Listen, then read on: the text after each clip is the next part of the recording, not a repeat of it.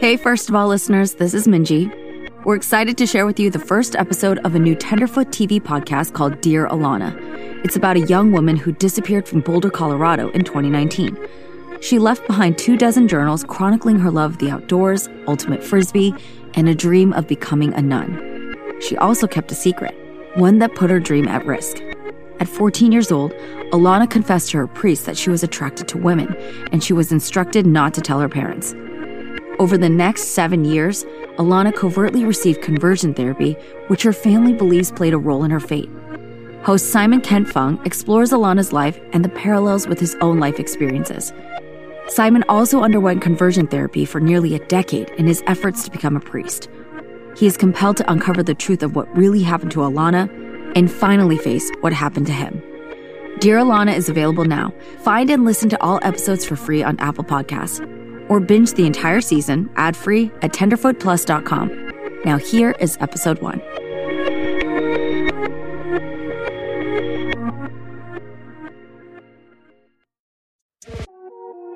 Dear Alana is released weekly, every Tuesday, and brought to you absolutely free. But if you want to binge the whole season right now, subscribe to Tenderfoot Plus at tenderfootplus.com or on Apple Podcasts. You'll also get exclusive bonus episodes throughout the season. For more information, check out the show notes. Enjoy the episode. The views and opinions expressed in this podcast are solely those of the podcast author or individuals participating in the podcast and do not represent those of Tenderfoot TV or their employees. The following episode contains references to suicide. If you or someone you know is in need of help, please contact the Suicide and Crisis Lifeline by dialing 988. Listener discretion is advised. Happy birthday to you. Are you 10? Are you 20? Are you 30? Are you 35? Are you 36? Are you 37? Are you 38? Stop. It's my birthday, and you can tell from my voice that I am not as excited to turn 38 as my nephews are. I thought my life would look pretty different. My younger self would have guessed that I'd be married by now, not single and newly unemployed, having just burned out of the tech career I'd spent so much of my life building. I remember birthdays as a kid. When I turned 7, my dad taught me how to ride a bike for the first time. Life was, in some ways, so much simpler, but still kind of terrifying. I grew up in the Catholic Church, and not just the occasional Sunday Mass. As a kid, and throughout my early adult years, I actually wanted to become a priest. This might sound intense, but for Catholics, the purpose of life isn't to become a good person, or even to become a priest, but it's to become a saint. Saints, they said, were united with the people here on earth from beyond the grave, in a kind of mystical way. At first, this scared me, thinking about the dead having an influence on the living. But the saints, they wanted to help us.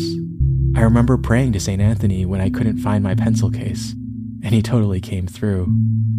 But if you had told me that someone who died, who I'd never met, would take me from my life in San Francisco, compel me to spend the next 3 years following her story, and make me confront my biggest fears in real time, I wouldn't have believed you. That would be taking this mystical concept too far.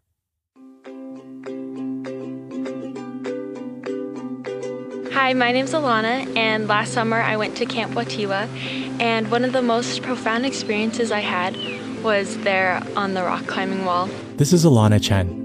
She's 16 and standing in front of the Rocky Mountains, where she's attending an outdoor Catholic summer camp. And as I was going, I was climbing, really excited, but eventually I got to this place where I was just stuck on the rock.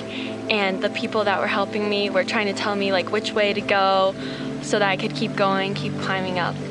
And I just didn't want to listen. So for a while I blocked them out, but I was still stuck. So I was just stuck there, clinging on. Alana's from a small town outside of Boulder, Colorado. She works at an ice cream shop called Sweet Cow.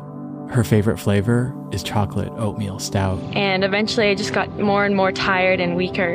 And they just kept saying, okay, just let go. If you let go of the rock, the rope will just swing you back to that straight path. And still, I didn't want to listen to them. Alana's really good at ultimate frisbee. Her team makes it to the state finals, but she's a little different from the rest of her teammates.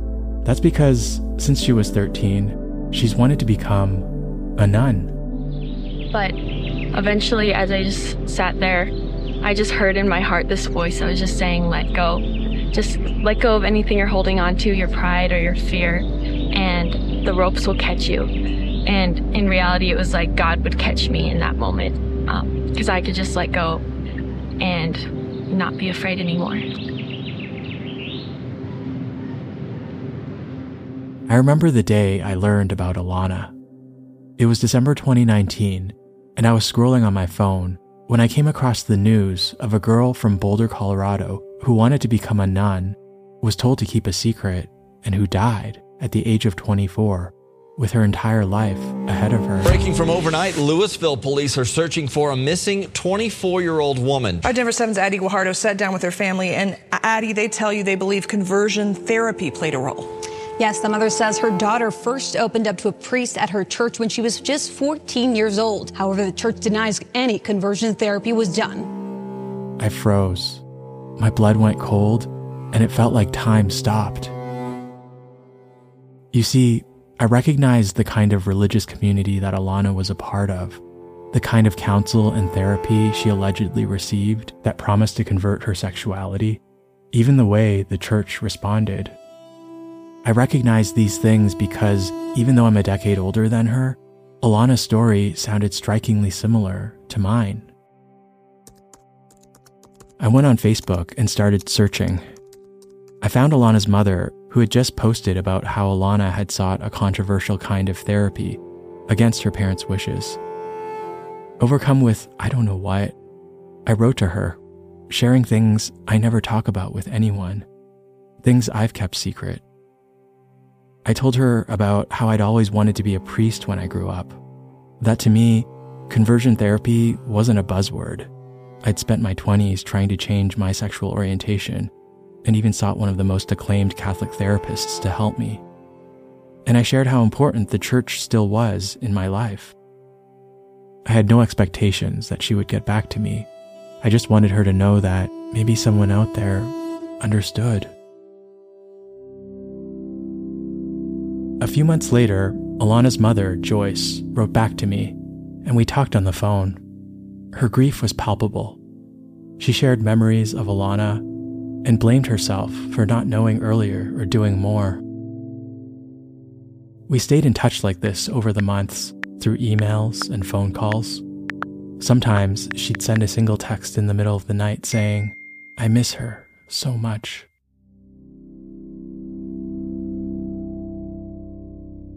While all of this might seem like any other tragedy, just another example of a young life cut too short, I wonder if there's more to this story. Memories that I thought were behind me keep flooding back, and my gut tells me there's more to her death than what's been in the news. I need to know, how does someone who seemed to do everything right go from wanting to become a nun to telling reporters that if there is a God, he doesn't need me talking to him anymore? This is the story of a girl caught between earnest faith and the American culture wars, teenage rebellion and spiritual manipulation, the promise of purity and the price we pay to belong. And this is my story of how a girl I never met would turn my faith and my life upside down. From Tenderfoot TV, I'm Simon Kent Fung, and this is Dear Alana. Part 1. Mom.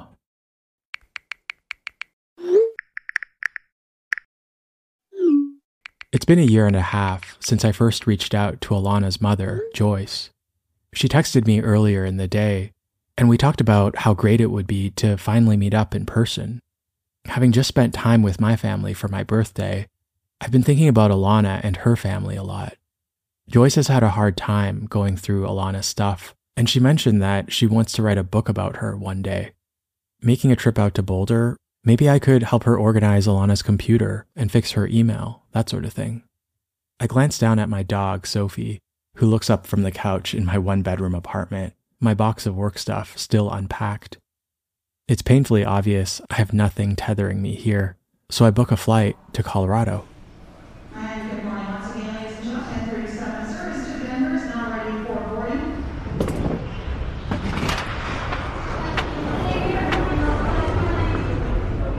As I pick up my rental car and drive towards Boulder, I'm struck by how flat and wide this part of Colorado is.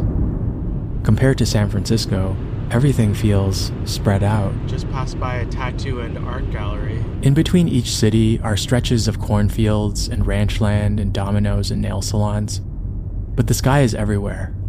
The sky and the mountains are everywhere. As I pull up into the parking lot of her apartment complex, I can't believe I'm finally going to meet this woman who I've been texting and talking with for so long. Joyce? A dark-haired woman calls to me from the second floor. She comes down to let me in. Oh, I can't believe you're here. I can't believe it either. This is so surreal. You look great. Oh, you look great. Thank you. Really you. Do. I know it's... Little makeup can do some wonders. Joyce is tall and striking in person, with a dark olive complexion and a wide smile. She's 60 and has this disarming yoga mom energy. She lives alone on the outskirts of Boulder, having gotten divorced about 8 months ago, while Alana's father, Mike, kept the house. The kids have all moved away, and Joyce and Mike share custody of their 2 dogs, who are with her this week. Her small apartment is full of light and tastefully decorated with white furniture. Beautiful. Look at how you've done this place up. Yeah, I have a lot of Alana in here. She eagerly shows me around. It's like everywhere. Really?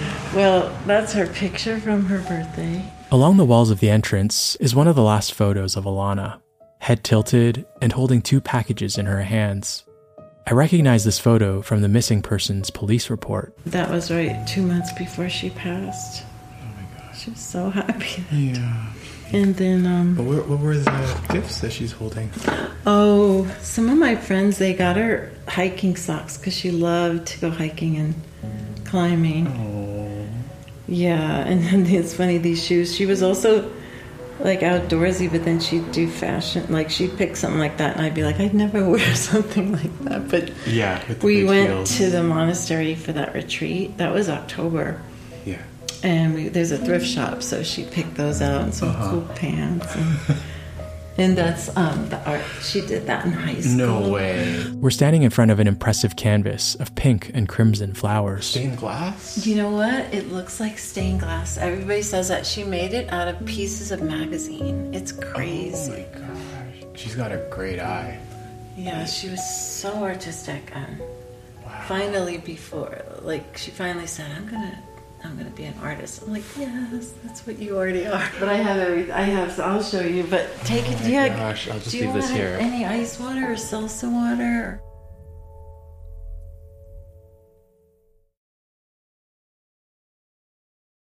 Alana was born in October of 1995, the third of 4 children.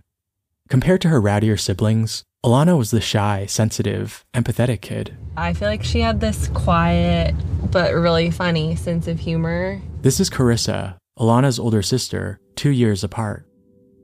The more I learn about Alana, the more this picture of a quiet, bright goofball emerges.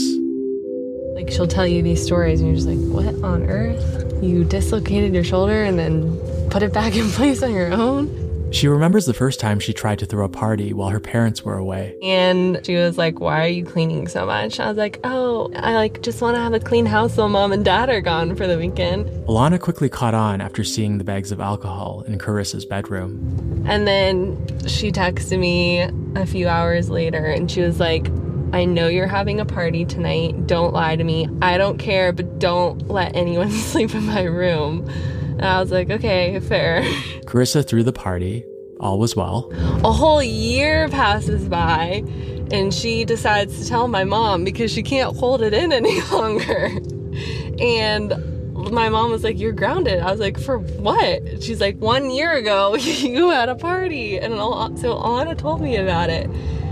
And I was just like, Alana, are you kidding me? And my mom was so upset. She was like, you made your sister keep that from me all this time. I was like, well, I didn't realize it was bothering her so much. Like, that was annoying to me. Back at the apartment, Joyce is going through some family photos. So that's Mike's mother. He's full Chinese. He was born in the U.S., in New York. Yes. And your background is? My mom, her parents were Puerto Rican. And then my dad was born in Brooklyn, but his parents were Italian. Oh, cool. Yeah, so it was quite a mix. She continues the tour. I made this little altar of Alana.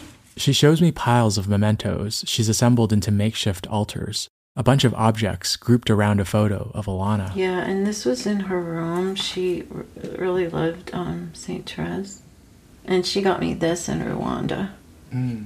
That's beautiful. Yeah. Wooden carving of Mary. She picks up a Bible that belonged to her father and points to a bronze medallion with the Serenity Prayer etched in it. And he had this, which was crazy because it's from Al-Anon. And I was like, God, did he go to Al-Anon? It was just because my mom was making him crazy. Joyce is really open about her alcoholism and recovery. In fact, it's Alcoholics Anonymous that sets into motion her search for a spiritual home for her family. When I got sober, I was 28 and I was in Boulder and I wouldn't go to church. And my mom would call me at 28, are you at church Sunday? And I was like, no, AA is my church. And I just felt that way. As her kids got a little older, she started to change her mind. I remember when Sammy was at the age of communion, then I just felt like I want them to have that. Because when I was in AA, I used to say my higher power is Jesus. I just felt like, God, we all need something, prayer life, something like that. But that brought me back to the church, which was a struggle. She ended up church shopping, first joining a gospel choir at a Presbyterian church, which exposed her to different denominations, and eventually landing at Sacred Heart of Mary, a Catholic church in Boulder. So one day after church, because I could tell they weren't into it, the college students came up and made an announcement at the pulpit about this camp, and they seemed funny, they seemed like college students, really cool. Joyce thought this would be a great opportunity to get her kids interested in God. So I asked them, and they were like, no, like, no way we're going to that camp. And then all of a sudden, I don't know if the college students heard us talking, but all of a sudden one of them came over. And she was probably the sweetest one and seemed the nicest and not weird. And she was just like, oh, come on, guys, you could just try it. It's going to be so much fun. And she actually got on her knees. It was a little weird. And she was like, come on. And, they're so good and sweet. They were like, okay, we'll try one. The kids ended up going to the first day of camp, and they came back that night really excited. Alana and Carissa were sitting at the kitchen table, and they were like, Mom, it was so good. And their tears were rolling down their face. And I was like, why are you crying? And they were saying, we were hearing stories, like someone was raped. Some serious stuff, I thought for their age. But they found God and they love Jesus so much, and they're so happy, and they overcame this. And I remember thinking, well, I hear people speak in 12-step programs, and it's very moving. You always get to the end where it's like, wow, great. And so I was a little concerned, and I asked a little bit more questions, and then they were just like, we loved it. They finished the rest of the week at camp, and that's when Joyce remembers a change in Alana, who's 13 at the time. The very next Sunday in Mass in the same church, Alana was on the edge of the pew, and she was sitting up, and she had her hands in prayer, and she was like focused night and day, like doing everything perfectly that you need to do in the Mass. And then I remember asking her, because she was even more devout, and I said, well, what are you doing? And she goes, well, we learned what to do in between these things that the regular people do. During Mass, most run-of-the-mill Catholics are barely following along and probably spacing out. But the really devout ones, the ones in the know, for example, that after the priest has handed out communion, that's the time to be in quiet reflection and give thanks for having received the body of Christ. I mean, I just was shocked. I was shocked, but I was like, wow. This marks the beginning of Alana's deepening interest in Catholicism. Yeah. think so. We're in Joyce's walk-in closet and rummaging through a box of Alana's keepsakes. She wrote this. She was really, really, really super religious when she wrote. So this is 2015. She wrote, "Raise a glad cry, you barren, and who never bore a child. Break forth in jubilant song, you who have never been in labor.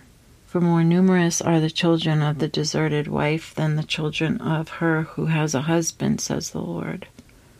Is this from the Bible? Yeah. "Do not fear, you shall not be put to shame. For the shame of your youth you shall forget. The reproach of your widowhood no longer remember." As we poke around the closet, I look up and spot 2 large piles of spiral notebooks. Are those all the diaries? Yeah, the ones.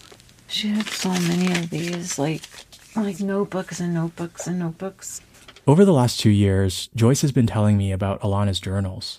She found nearly 24 of them in Alana's bedroom, and she's eager to show them to me in hopes that I might have some insight. I help Joyce carry them off the shelf. This is 2015, Simon. What age would she have? So she would have been 19. 19. Yeah, what was anything interesting there? Well, first she's writing this is how firm a foundation, you saints of the Lord, is laid for your faith in his excellent word. It looks like it's a song. It's a hymn.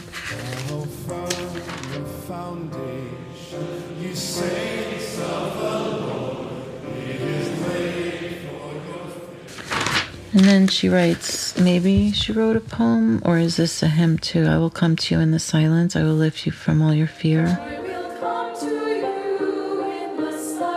I think it's another hymn. Okay.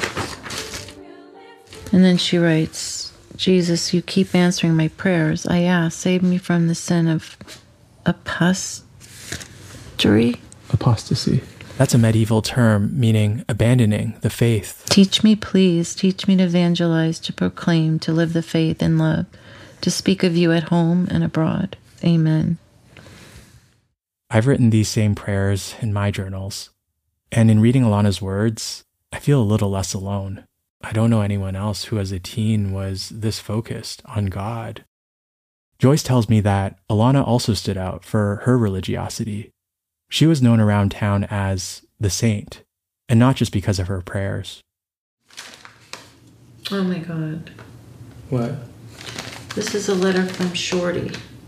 And Shorty was an alcoholic that Alana met under the bridge in Boulder and would read the Bible to her. Shorty lost her children. She was like the worst drunk. I met her and Alana got her into this program to get sober.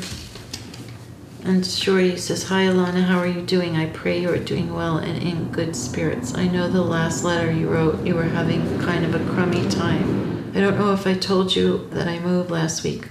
Now I've obtained permanent housing. That's a chance in a lifetime thing.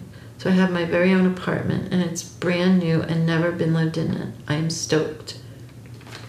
She was keeping in touch with her. Wow. This is the kind of stuff she did. We find a few other letters like this, including one from an inmate who Alana evidently visited in jail. And you can tell from these letters that Alana wasn't just some drop-in do-gooder. She really had a relationship with these people. She was always like helping these people.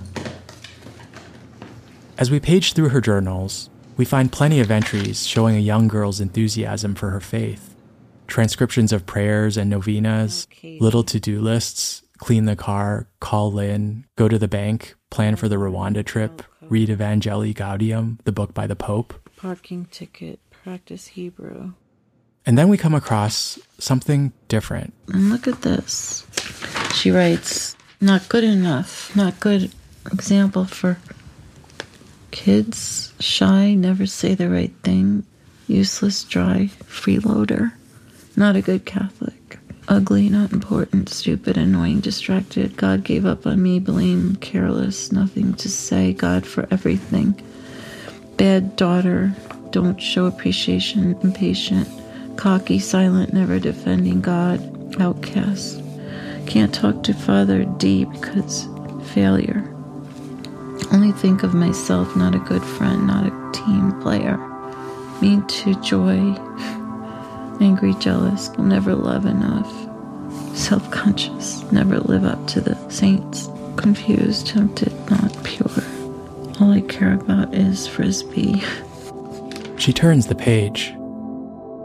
God, I love you. Take all this crap, heal it, remove it, overcome it. Teach me your ways. Love me, carry me. I keep trying to leave you, but I want you. I want to live for you. I don't want anything between you and me. Amen. Love alone. This is crazy, Simon.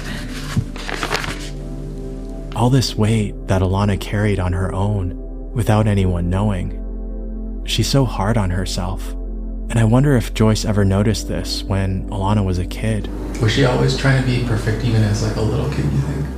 She said in one that she was always trying to be perfect, and she knew that we liked math and science, and she got the best grades to keep us happy.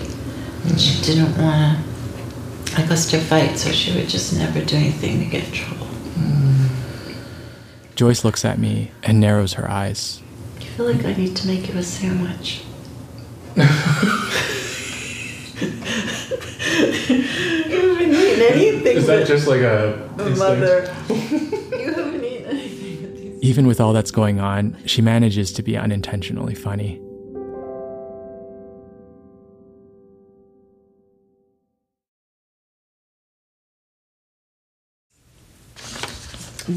I was telling you about this, that I found this on her keyboard. It was just like kind of showed up, and I'm in Joyce's apartment, and she holds up a folded letter with Alana's own curly handwriting. I don't know. Do you want me to read it to you? Yeah. Dear Alana, you are just a little girl, but you really don't like yourself. What if I told you that I love who you are? I love you how you are and how you will be tomorrow. You have beautiful hair and a beautiful face, and your family would miss you if you were gone. She takes a breath. Dear Alana, I don't know what to say. I don't know what drove you to hurt yourself so badly. You were all alone. Why were you all alone? I know you don't understand how you can be loved or redeemed. I wish you could see that the people that love you, the people that matter, they don't hold you to those standards. They don't see you as defiled. They don't see you as someone that needs to be fixed or different than who you are. The people that love you are still with you. Those other people that left, that walked away, that couldn't follow you, they couldn't handle your light. They couldn't handle the shock, the surprise. They were too weak to see you for who you really are. But your mother, your real mother, and your real father, and your brother and sisters, they have walked with you. They see you, and now I see you, and I love you so much. So I read this at the memorial, and it was really hard to... But I don't know, if she wrote this the night before. I don't know. Another time, maybe. But it's so beautiful, but so sad. As I imagine Alana writing this letter to herself, my heart breaks. But that's not the only emotion I'm feeling. I'm feeling something stirring inside of me.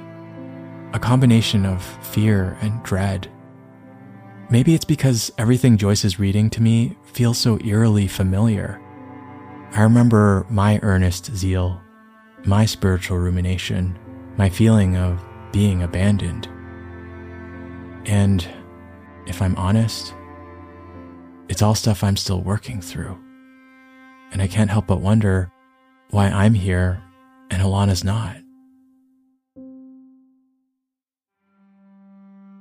On Monday, December 9th, 2019, Alana Chen died by suicide. You may not understand how a young person so deeply in love with God would want to take their own life, but I do. I've been to that dark place where the light seems so far away.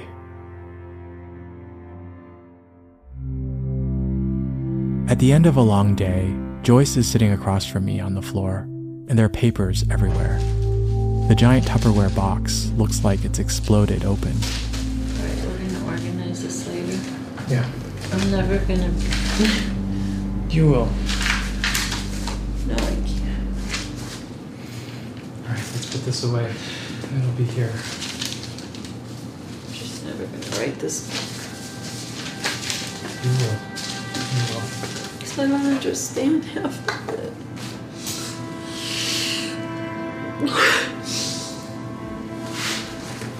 I don't understand. This happened to her.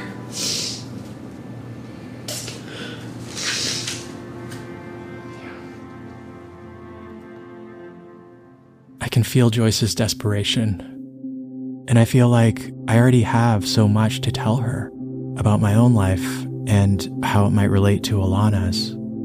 But am I ready to go there? And what does this say about a church I still know and love? I look at Joyce, surrounded by the notebooks, artwork, and photographs, her daughter's life laid out on the hardwood floor. And then I feel something else. It's a feeling of conviction. I have to help her understand what happened to Alana. I will follow you wherever you may go. Next time on Dear Alana. Today, 22 young women will begin their journey toward becoming a nun. How Alana's decision to become a nun is solidified when a controversial priest offers her spiritual direction.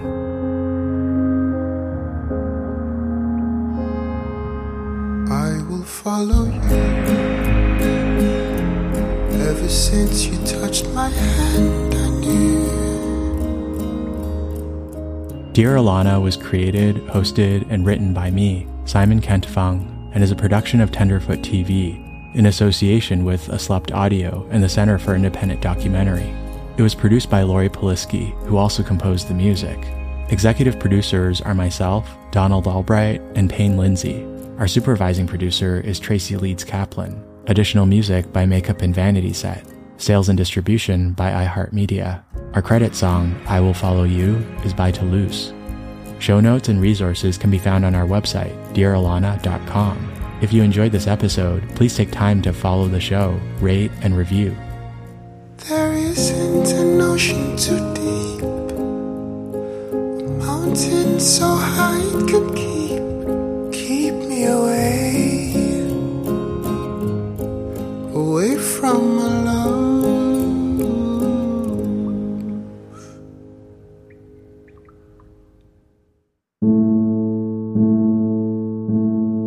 Coming up this season.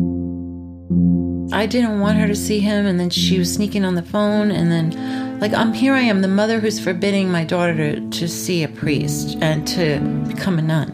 And it was what she wanted. It made her happy, but I didn't know what sin she confessed. I didn't know she was attracted to girls. No, she didn't tell me. She told him. She confessed to him.